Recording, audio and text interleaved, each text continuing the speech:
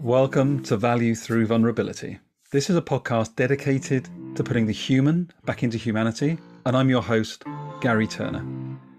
I'm also the founder of Hexo Change, and Hexo Change is a transformational change practice dedicated to helping you connect to yourself, to others, and to systems at large in a more meaningful way, thus helping us turn around our workplace and planetary challenges and accelerating how alive we all feel in every aspect of our lives.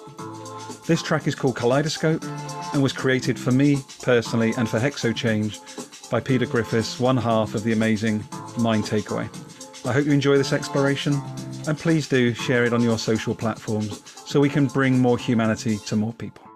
Hope to speak to you soon. I'm going to record. We are now recording. Very good. Well, I want to welcome all of you to the Truly Human Conversations. And Gary Turner and I are gathering people really from all over the globe and pulling in different groups of conversations to go deep into topics that are sometimes tricky and thorny to discuss. And I really appreciate all of you stepping into this with your insight, your experience, and the work that you're doing to help people gain better understanding and to find the path forward as we go through these troubling times. I first want to introduce all of you, and as I welcome you in, Heather Younger is with us, and Heather is a person that I've known for some time, and I can say that she simply gets it. And as a best-selling author and international speaker, podcast host, and facilitator and coach, she's earned her reputation as the employee whisperer. Her experiences as a CEO, entrepreneur, manager, attorney, writer, coach, great listener, speaker, and collaborator. She's also a mother, and all those things lend themselves to her laser-focused clarity into what makes employees of organizations and companies, large and small, what makes them tick. Heather's facilitated more than 350 workshops, reaching thousands of employers and employees. And her philosophy has reached more than 10,000 attendees at her speaking engagements on both large and small stages. Heather brings a tenacious and humorous outlook at issues plaguing the workforce of today. Her first book, The 7 Intuitive Laws of Employee Loyalty, hit the Forbes must-read list and is a go-to source for HR professionals seeking insight into their organization's dynamics. I will also say that Heather is in the process of launching her second book, and maybe she can tell us a little bit about that as we go into the conversation. Also, it's important to know that when all the emails are returned and the mic's off, and Heather acts as a co-manager of her busy household in Aurora, Colorado with her husband, where they oversee their activities of their 4 children. And I know Heather joins us today with 2 of her children in activities and 2 sitting quietly with her as we get into this. So Heather, welcome. Thank you. Exciting. And Cordelia Gaffar is with us today also. And Cordelia is an emotions opener transformation strategist, guiding women leaders to use their darkest and most difficult emotions to show up powerfully. Cordelia is a powerhouse global best podcast host of 2019 in the UK and the ACHI Magazine Volunteer of the Year and finalist for Top Influencer and Orator of the Year. She's a best-selling co-author of America's Leading Ladies Who Positively Impact the World with several other dynamic women. So far in 2020, she has hit the bestseller again with One Habit for Success, Smart Femme Edition by Leah Woodford.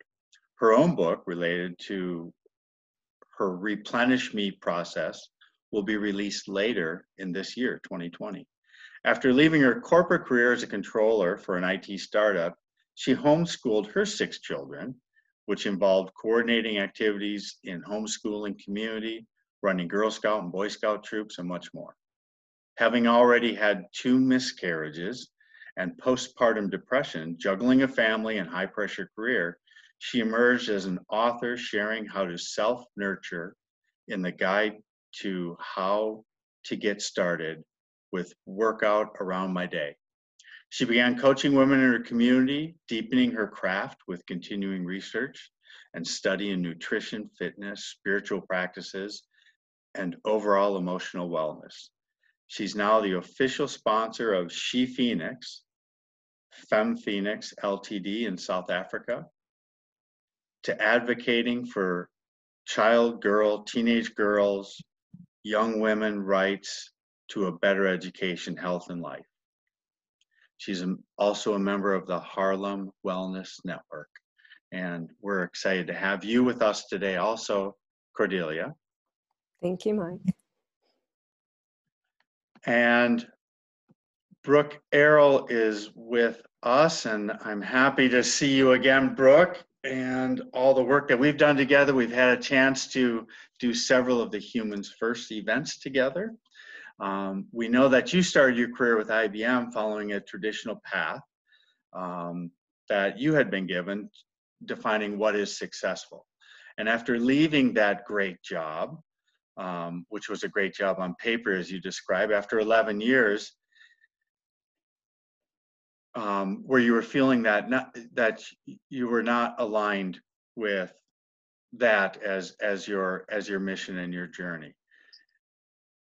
Brooke then started her journey to find a purpose in life. She started her first business in 2003, Your Best Life, to help professionals who don't like their jobs and want to find more meaning at work.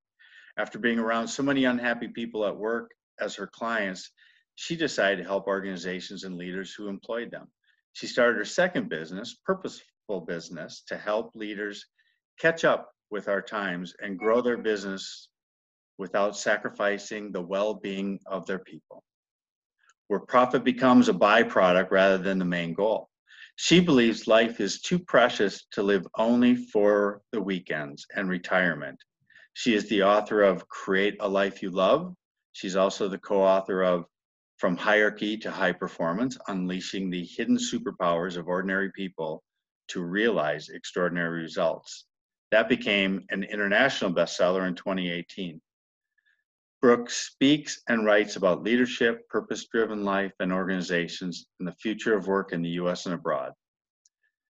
And it's really phenomenal when you think of the experiences that you've had, how each of you have reached out so beautifully, boldly, broadly to share those experiences and meaning and purpose with others.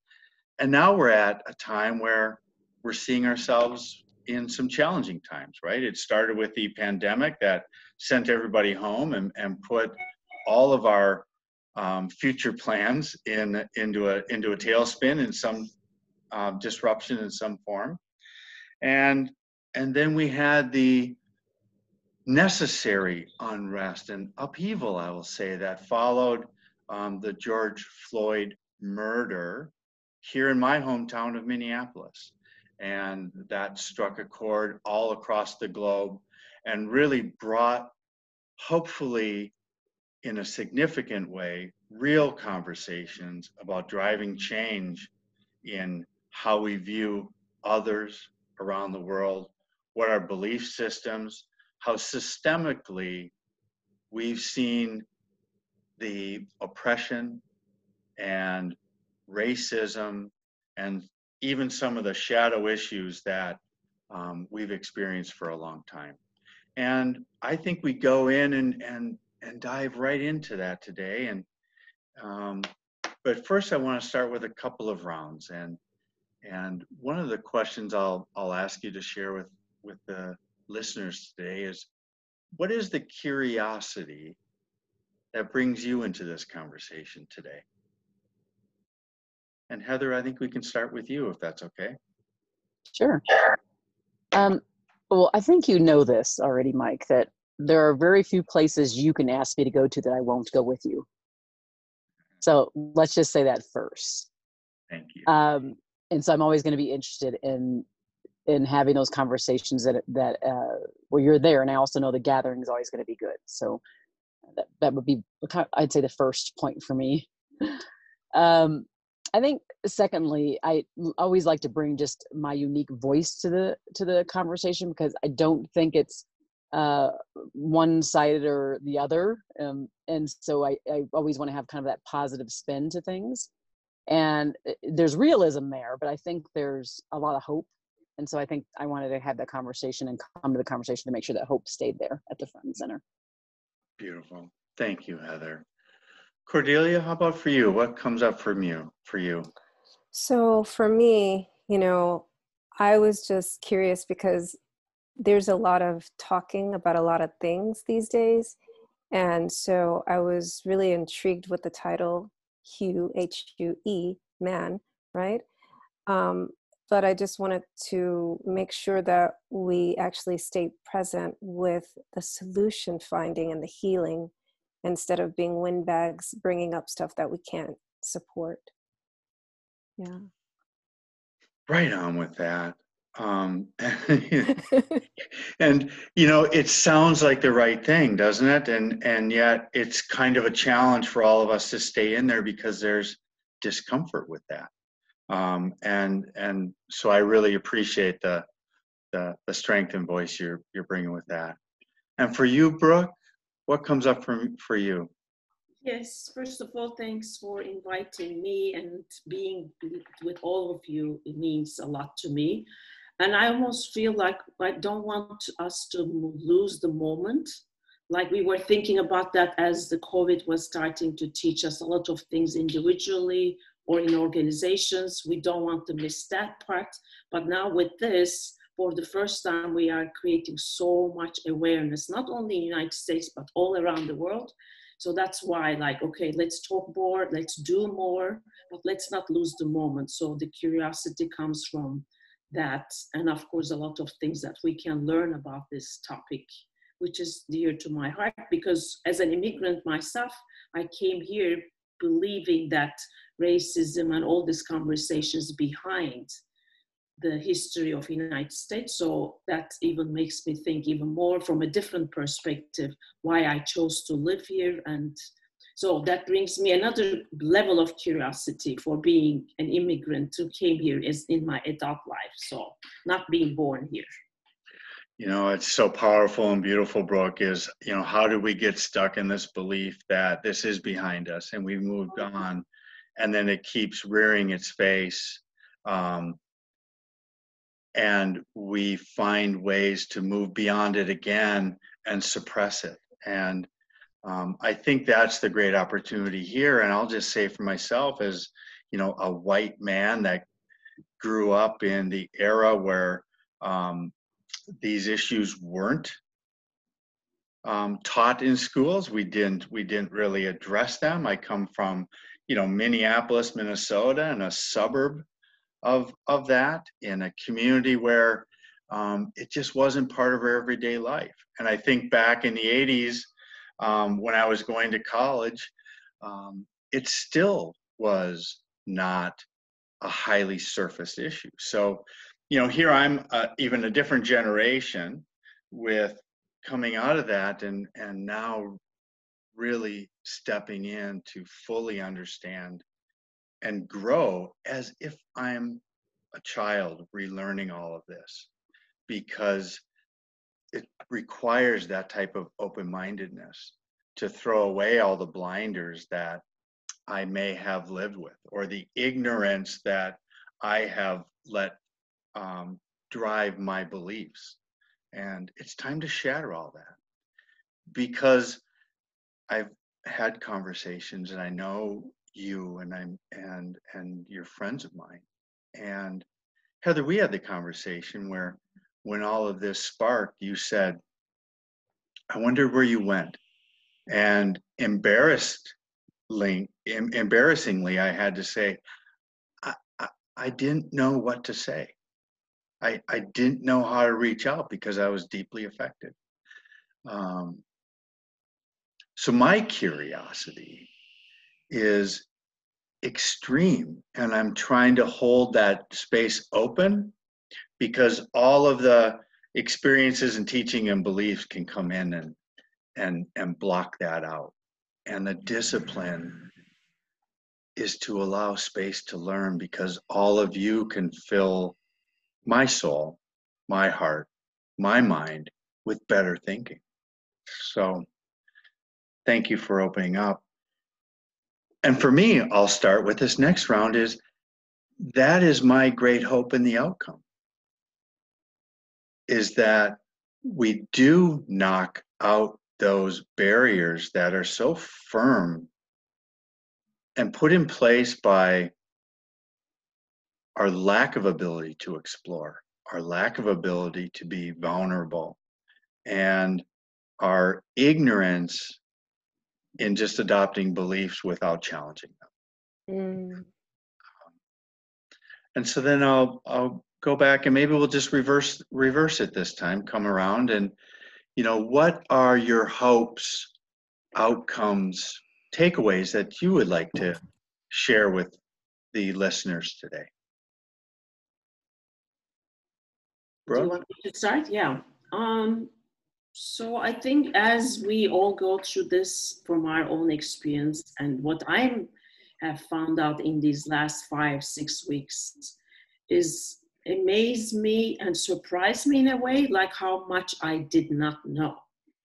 And because as soon as all of this started and the protest started, like I started reading and watching some of the documentaries, and every time I was in one of the conversations or read or like learned more, I was like, how come like for 21 years that I've been here, I haven't even done any of this before? And I have Black and brown and all kinds of friends from all around the world.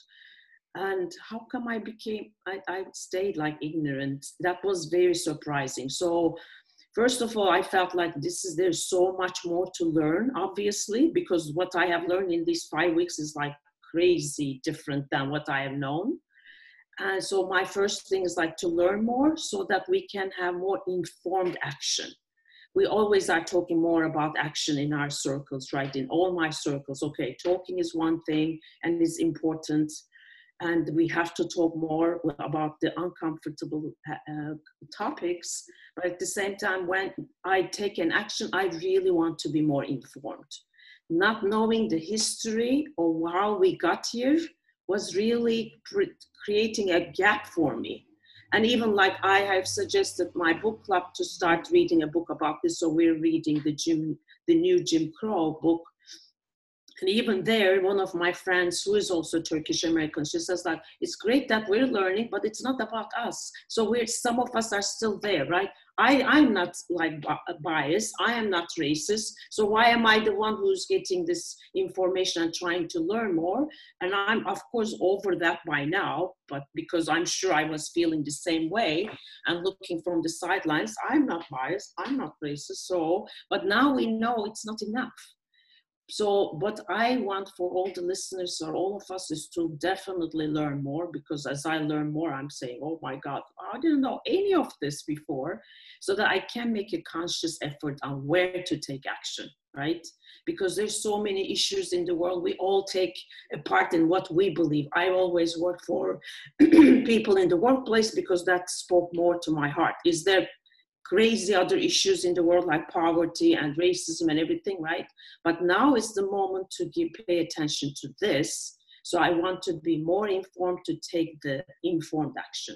That's what I'm hoping from this conversation, all the other learning that I'm doing. I love you sharing so openly and candidly. And it's powerful when we think of, if I am not being an anti-racist, then I am remaining part of the problem, right? And that's what I hear from you, Brooke. And there's this innocence about that, right? So 21 years ago, you immigrated from Turkey, and there's this innocence about it. But just as you said in your book club, where I want to be sensitive, or we want to be empathetic to a different group of people, why is this now, something I need to step into? And I think breaking down that wall of innocence, right, and dismissal in a way, and taking ownership is really wonderful invitation and encouragement. Thank you. Cordelia? Yeah, and thank you for that, Brooke. I mean, just to a little bit speak from the immigrant perspective, not for myself, but for 20 years, I've been married to someone from Bangladesh.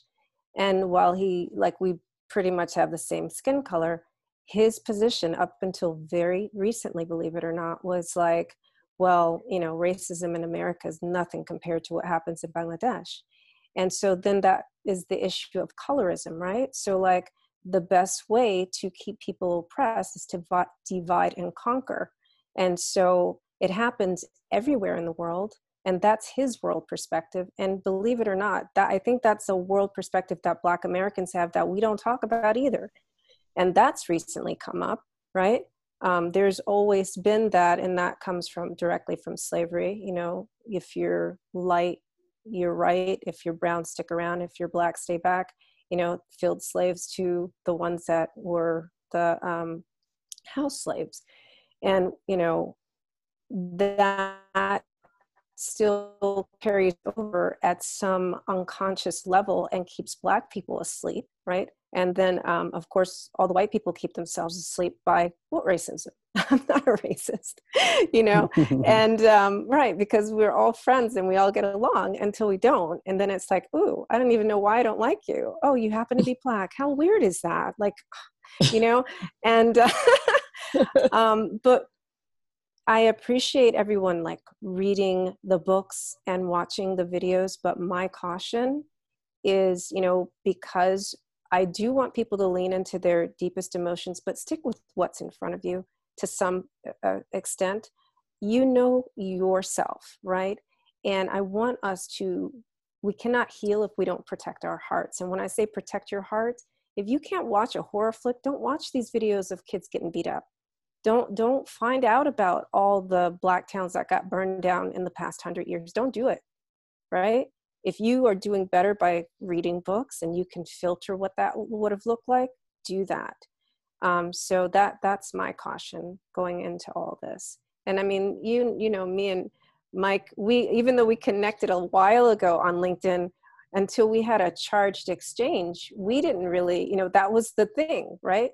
Like you being asleep, me to some extent being asleep. I'm just like, oh, hey, I'm so sorry that happened to your town. And I was like, I felt like you were pounding back at me. So, but you know what I mean? But in the end, I was like, okay, well, I don't want to misunderstand. I want to use this as an opportunity to connect and better understand. And right. So we got on the phone. So. Yeah. And I'm going to credit you with that, Cordelia, because you said, hey, this isn't landing right. And perhaps we should talk. Right. So you led that. You invited me in. And there was an opportunity not to, right?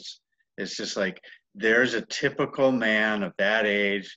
There's your typical white guy coming in with, not even realizing that he's causing me to feel a certain way. He's causing me to feel attacked with his response. And there's no understanding. And you were, strong, and you took the lead and taught me that this is where we reach out and have that conversation. Let's discover if that's true or not true. And I'll have to say that I feel a closeness with you now because we had that conversation.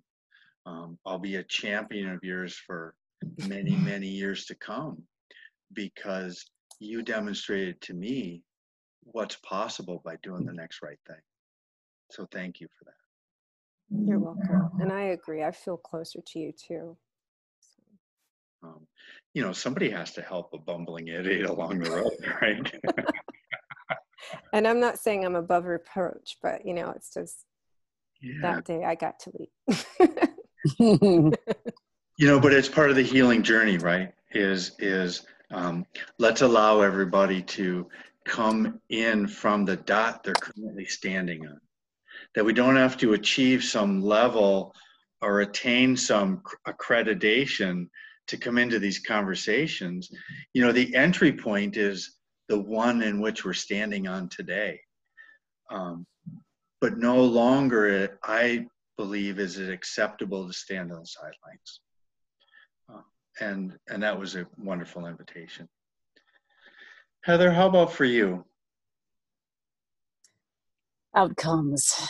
My biggest hope is that we listen more to one another, kind of like what you just demonstrated in that example between you and Cordelia. That we listen more, that we are better able to feel other people's pain. It helped produce a different set of emotions in people more purposefully and intentionally, coming from a place of awareness and deep digging, not from just like guessing, but really seeking to understand and knowing what the right angles are to take. And that's going to be a lot of work. It's going to take a lot of work, as it always does, as it did before this on lots of other topics. And this topic just requires us to go even deeper, and to be more introspective and to dive more into the other people's shoes. And I have to say, during all this time, I realize there's been a lot of ignorance on my part, and I'm sure I'm not the only one who looks like me, who they may not want to admit it, but that's truth. There's been a lot of deep dive, trying to educate myself. Yes, I have been the victim of microaggressions many times for many reasons in my life. But at the same time, I have bias. I admit to the bias. I have bias, and it's probably never going to go away. I work at it when I realize whatever's happening. When I sense it, I work on it. But I think anybody who says they don't might want to go take some more time to educate themselves and maybe just self-reflect. But I think I would have to say that many of us sit in a place of ignorance, from all different sides. And so I think we all just have to continue to work. We all have to work. Some of us have to work harder than others, but I think we all have to continue to work at that, to get better, to become aware, because awareness is the key. The awareness and caring, right? So it's like, I have this desire to change, as Brooke talks about. I have this desire to see more.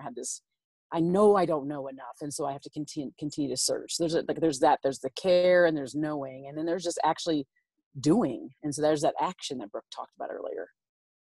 Because we can talk about it and be aware all day, but if we don't seek to change, we don't set out to change and to be the change we're seeking in our own small little world, inside of our own small little shoes, then nothing changes. Because when you think about it, organizations are made up of walls, and they're legal entities. They're not, that's what they are. And so there's people that walk inside of those walls. And so if each one of those people commits to doing what you did between you and Cordelia, and sitting down and having those kind of conversations that are complicated, that are painful, that are embarrassing, if each person did that, where would we be? If that police officer who put their knee on his neck and caused him to die, if he had the ability to have the awareness, first to care that this person was going through pain, that this person could not breathe, right? That lack of just truly caring and understanding and empathy, it's missing in a huge way. But if each of us were to commit to changing that, where would we be? That's the question for me. Oof. When you bring up the incident, I think back of the first time that I watched that nearly 9-minute video, and how my heart started racing, and my tension, my anger, and still, when you just brought that up now, Heather, I get that gut feeling where my stomach starts to turn. I can't believe what I'm watching. And Cordelia, you said if you can't watch the horror film, don't watch. But in that situation, while I was feeling that way, I made myself watch that, and I've watched it again and again. And then I was compelled finally to go down to the site, the memorial of George, where there's the chalk outline, where where the neighborhood is out. And I had conversations with some of those that knew George. And I asked them what was going on now. And what was interesting is they were telling me that they have, for much of their lives in that neighborhood, felt invisible. And what a big change this has been. And to be standing, face to face with a couple of others, and specifically one gentleman named Clark, who we're going to get together again and record a conversation. George had been in his house. He's known him for a long time. Clark was a teacher, yet had a hard time feeling like he was able to provide an education for his children in an environment that they could grow and flourish. And, there was just such pain coming to me by hearing his true story, and we were standing face to face. And what I've learned is I can't ignore that anymore. And to try to bring that same curiosity, because it's not morbid, it's hopeful. We can actually change this, and we don't have small voices, Heather. The one thing I'm going to jump on there is the institutions that are large, that have been around us since the 50s and 60s, haven't been able to move the dial very far. But I believe in each one of you very, very much. In each one of us, and how we can collect a bunch of people together and continue to be open and drive these changes. So that's my personal reflection. I have so much work to do, but I feel encouraged, and I feel the love and support and the help from each of you to get there, because you could easily say, hey, Mike, get off my side. Right? But we either get to be part of the problem or part of the solution, and that is a binary situation. That is the one side of the fence or the other. I think no longer is it acceptable just to be on the fence and have it not be our problem, because people I love, my friends, are affected, and that type of diminishment can no longer take place. We can't tolerate it. So any reactions to each other? Some of the things that was said, what's coming up that you'd like to react to, share? Yeah, first of all, Cordelia, thanks for saying take care of your heart. Yeah, I'm trying to find that balance too, because I want to know more, because I think at the same, we were feeling like, okay, this is all happening. We all knew it, but watching those or learning that hard realities was so hard, so uncomfortable. We were trying to stay away from it, but now we can't stay away from it, but I cannot lose sleep every night because I watch those things either too, right? So thanks for saying that, because it made me think, okay, take a breath. You don't have to do it 24 hours a day, and you have to be consciously choosing when to do it, because I'm not doing that book or that documentary at the middle of the night, because it does really affect me profoundly. So thank you for that. And what Heather, you were saying about we all have biases, so true. And when I was studying that in psychology, like unconscious bias is something we all have to deal with. And it's so nice to be able to say, I'm not a racist. I'm so equal to everyone. We want to say that, but we know it's not true. And even it made me even remember, like when I was looking for a job after 9/11, a career counselor told me to change my name. And she says, like, you put Özlem, which is my original name, on a resume, and people will not maybe call you in. Just not even like to take the phone now, because they can't pronounce it. They don't know what this name is about. If you're female, male. She says, do you have a nickname? I said, yeah, I use Brooke in my Starbucks orders.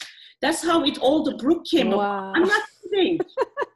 And really, it's like it was my own nickname that I was only using in Starbucks, and she made me change that.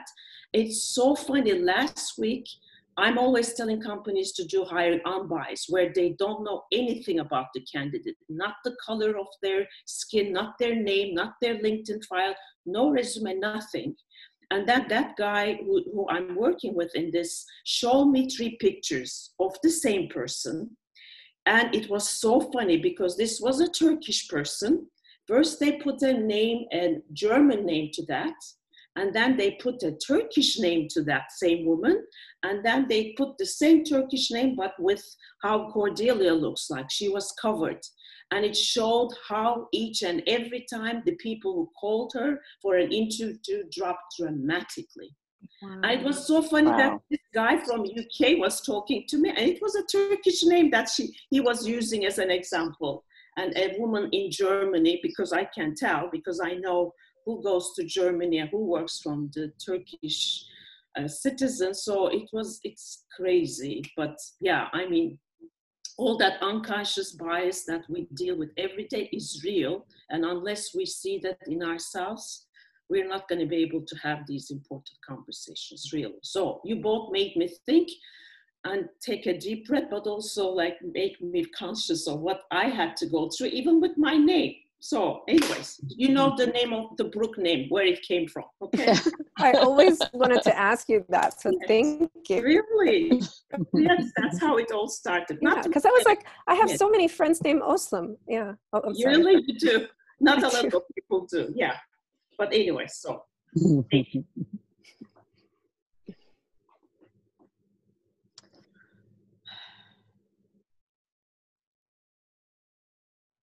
I don't think there's anything else that, you know, as far as, I mean, the one thing I do have to say is when I had my call with my LinkedIn Live with Cordelia, that was you know, enlightening one for me, because again, really her enlightenment made me realize my ignorance, and that's not a bad thing. Like that's the key, is that, you know, for all of us, if we were just like that open, you know, just standing there and like taking it in and going, wow, there's a lot I don't know. Like I need to get to knowing, like I need to get to learning, which is what, you know, Brooke was doing. I think I do think that's part of it. I mean, I don't think we can like learn our way out of racism. Really. I mean, I kind of feel like some of it is just the only learning I think that takes place is learning how our actions impact others and how we leave people feeling when we say and do certain things to them. Like that's, to me, the most powerful learning that we can all gain from all this. Maybe the books and the movies and stuff might have set us down a course, or give us you know, just to increase our awareness and then allow us to then go have the conversations. But we have to have the uncomfortable conversations. I think, like I said, I think Cordelia and Mike demonstrate that beautifully, that those are the types of things we have to have. But, you know, going further back, I believe, I mean, a few of us here have multiple children, and I do believe it starts at home. I think much of this starts with what are we telling our little 18-month-old and our two-year-old and our, you know, it just starts there, because that person, and I'm pointing to this one character in this, you know, the person who did this thing, George Floyd, but there's thousands of others in our lot. It's just ugly, the history, right? But if each one of them, you know, if their parents raised them a certain way and talked to them a certain way and shared certain things and didn't have funny body language when certain people came around, you know, just all these types of things. If they didn't perpetuate that early on, we'd be in a lot better place. And so that person who with the knee on the neck, you have to imagine, if you go back some years, what was taught, either by words or by actions, and their parents, what was taught. Now I know that they say that, you know, people who are, you know, axe murderers and like killed many people, sometimes they come from normal homes, and the one child turns out just perfectly fine and one doesn't. And I understand that there's psychosis there. I get that stuff, right? So I'm not saying that we're going to take that out of it. But when I'm thinking about this, and I just see how much impact I have, I can hear how my children repeat things that I say or my husband says that I'm like, ooh, I don't like that. And I know I or my husband or my mom or whatever, like something had impacted that. That's where I'm wanting to start from. Like I can see, you know, Cordelia and I doing collaboration on something with parents and children, because she has and we have multiple boys who are going to face this issue, in their future. And so parents, you just have to get a clue. That's fabulous, Heather. And I encourage everybody, go out and take a look at Heather's talk on her TEDx talk, which is out on YouTube, Heather Younger. Because Heather, I think it's really important. You share so well the possibilities of opening up and growth and the resilience that grows through, growing up in a biracial home and what you felt even as a kid. And so when you talk about parenting, you go back into your own experiences of how you just, tremendously overcame, and you share that so freely and vulnerably and open with us. And I just really respect your strength and stepping up and helping us all understand that. And then also, just for clarity with the listeners, as this goes out and is heard, it went silent for a moment when you were saying you have 4 kids and Cordelia has 5. And I didn't want any 6. You have 5. I have 5. Where am I in this Yes. conversation? It silenced out for a second. I didn't want people to think that we were scratching that out or Oh, okay. So No, I think that's critical right now. I really do. And so I know that she and I will be working and collaborating, because that is a point that should not be lost on those that are listening, that, you're hearing messages of hope and resilience, of collaboration, of, seeking to understand, of helping people understand, of caring. All of these messages you're hearing from 2 people who've had an interesting journey, who have an interesting history, and then have children who are going to be be the direct benefactors, let's just say, of our meaning our nation, our world's ability and desire to understand right now and to seek to change right now. And so I just think I thank you, Mike, for bringing us into this, because I think we're kind of 2 perfect examples of this all coming together, and also compassion, like that we both have compassion for others, that we want them to understand, and we're taking our time to facilitate that learning. And I just wanted to add, Go ahead, please. Just because we're talking about parenting, the other side of that, right, is how we receive our kids when they have those experiences, right? Because my son, he had some experiences very early on, and because of the way I raised him, he was like, I don't really understand why people have a problem with my skin color. Is there something wrong with me, So like my kids are from like darker than me to about Oslam's complexion, So I've got a wide range, and so they have different experiences. So the way we receive them and understand how they're feeling, and then, giving them a higher quality of understanding how to deal with those situations is super crucial. We don't want them to be afraid, or, okay, don't do this, don't go there. No, just let them know. So me and Heather, we'll dig into that. And I think like white parents like Mike and myself, although I'm coming from a whole different side of the world, I happen to be white. But then we have a lot of responsibility for that too. So when Cordelia, your son, comes in like, why do people act differently because of the skin of my color? Then it falls on us, right? The people who are raising kids, and you have 4, 5, 6, what are you? I shouldn't be what I'm thinking. I have only 1.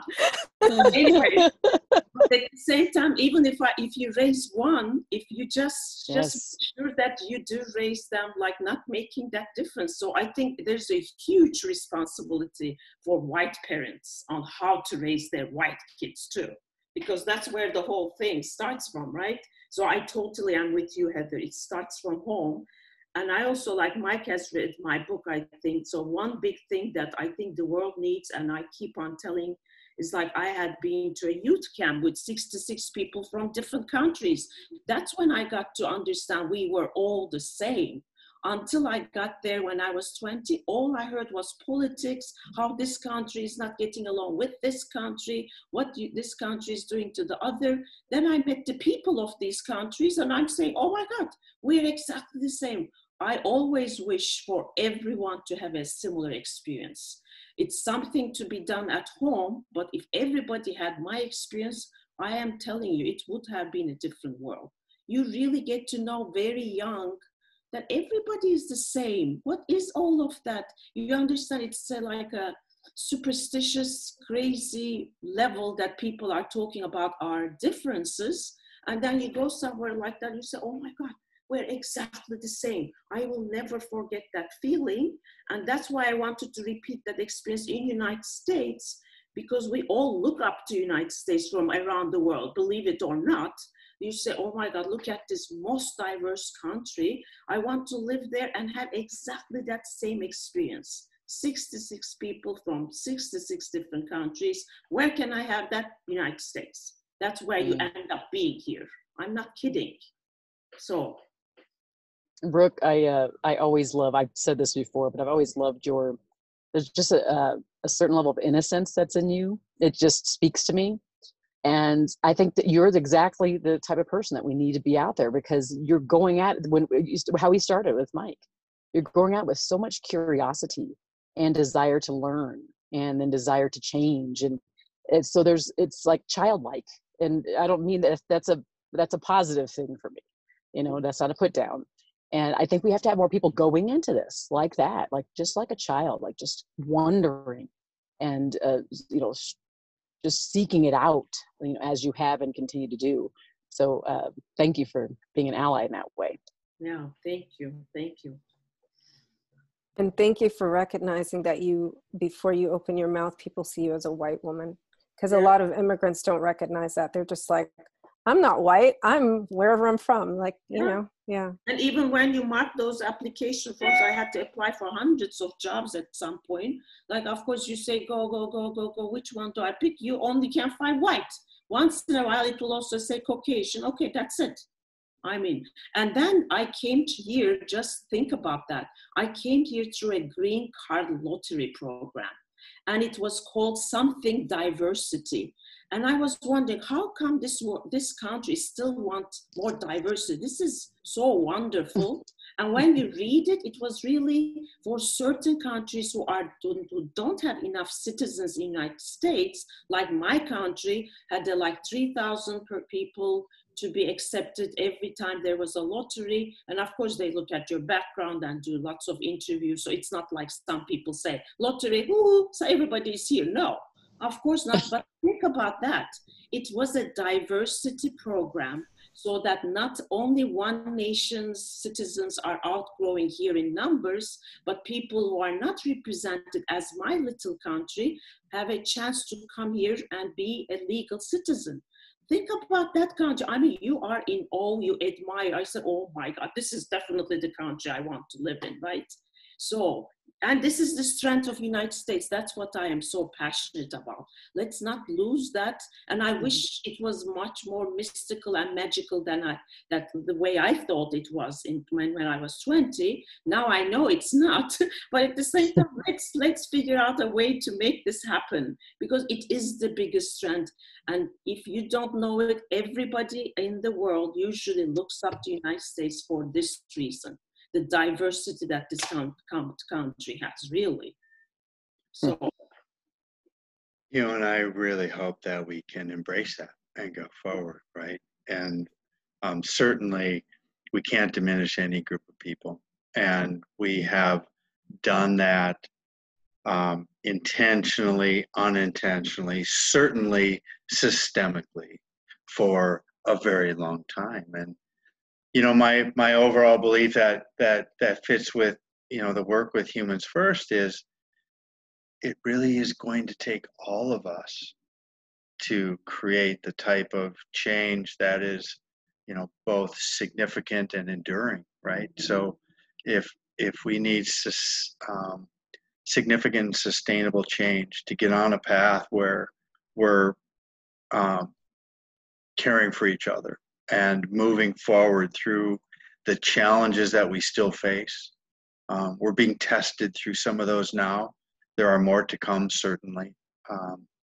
And we need to be able to lift all of the best people to the surface. All of those around us, we need to have at our side, full strength, to make that change. And by selecting from a small pool that's familiar from our background, our heritage, or our neighborhoods, is not allowing the greatest possibilities to take place. And I hope people are open to learning, and we can do it at any age. And being the gray-haired person on this call that came from a high school that only you didn't have to point at that, Heather.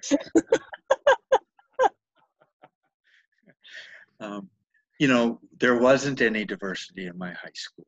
The 3 Black people in my class that I graduated with were brought in under a program called A Better Chance, and they were brought here from New York to be part of this school that I grew up in. And it was non-diverse. It was all white.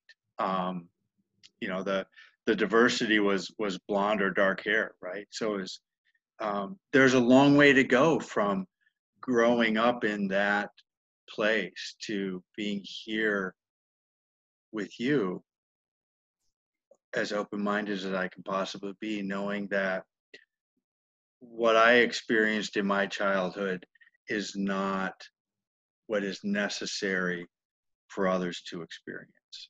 And we can do so much better, and we need to do it together. And we need all the good people to rise. So any final reflections before we close this out and package it up and share it out with the world? I just want to add, like, sadly, I guess you were in high school in the 80s. And when I was going to university in the 90s, I was given an academic scholarship to University of Vermont for the same reason, right? You just had to have a 3.0, and they just wanted to have Black people in the state because it was the whitest state in 1990. So, but now apparently they have, like, it's a very diverse, well, at least Burlington is a very diverse town, and it has a lot of Muslims there and Black people and everybody else. So, and I know my family is originally from Chicago, and I know that a lot of them went on that exodus to Minneapolis. So I'm pretty sure Minneapolis doesn't look the way it did when you were in high school either. No, and so the diversity has grown tremendously in Minneapolis, and continues, and it's, hopefully we're going to embrace that and become a community that can lead the way and demonstrate what's been possible ever since it was, I reference in my book, there's the Pursuit of Wow that was written, way back in 1994, and it came out and said, hey, look around any neighborhood, any street in America right now, and it does not look like the lily white neighborhoods that, were of the 50s and 60s. And we still haven't done a great job embracing that, right? Like, I would love it if the 3 of you lived on my cul-de-sac. It would be a fabulous world. My life would be better by having all of you near me. And I really believe we can get to that point where we are seeing each other for who we are. I see Brooke as a white woman, that's immigrated here, from Turkey. I see Cordelia as a Black Muslim that I embrace and can learn from. And our children can grow together and gain that perspective, because their world will be clearer for them. They'll have a better foundation to navigate from. Heather, the biracial and the religious background that you grew up with, right? That we can learn from those experiences, and our experiential learning is so much greater than the intellectual learning. They go hand in hand, they're both necessary. But how unfortunate that, those who learn by experiences and their negative experiences don't have as great of a chance as those that grow up with positive experiences without those barriers. And all of us that don't have barriers, it's our responsibility to take them down for others. And you are helping me and many others step into that. And I hope you reach back out and let me know how I or we or all of us listening can step in and help you take the barriers down also. Yeah, one thing my closing comment would be, it's okay if you had negative experiences and that's how you learned. There's just no better time than today to change the conversation, to change how you show up, to change what you focus on and how you treat people. There's just no better time today than today. So I would just say cast the past aside, your past aside. You can use it to fuel you. You can use it to fuel you. Yeah, and that's what I say. Like, instead of feeling guilt or shame, let's take the responsibility and now own the problem together, because whose problem it is not today. It might be Black lives, the next day it's going to be somebody else, but now is the moment. And like I said in the beginning, let's not lose the moment. That's why it's important that you're making this platform available, Mike, you and Gary, and no matter how many conversations we have, it's good. All of us, whoever can listen to what, it's all going to be useful for the humanity, really. Don't we want the dignity of everyone, the voice of everyone at the workplace? That's what we all are about. And this is even on a bigger level, right? This is a macro level of what we're trying to do in the workplace. So yeah, thank you for inviting us and having this platform. Thank you. Cordelia? I mean, the only thing I would add to those lovely closing remarks is, slow down each interaction and see who you're speaking to, and take the time to be with that person and be present so that you see them as a reflection of your own humanity. Yeah, love that. Yeah. Beautiful. We will have all of this wrapped up into show notes that will be shared for the listeners so they know how to reach out, connect with each of you, and continue to explore and learn. But I want to thank Heather, Cordelia, Aslam, Brooke, Errol for coming in with me and having this exploration along with the audience. And there's going to be so much more that we can do live, online, together to continue this journey. So thank you very much for your willingness, your hope, and the love that you share with the world. Thank you, Mike. Thank you.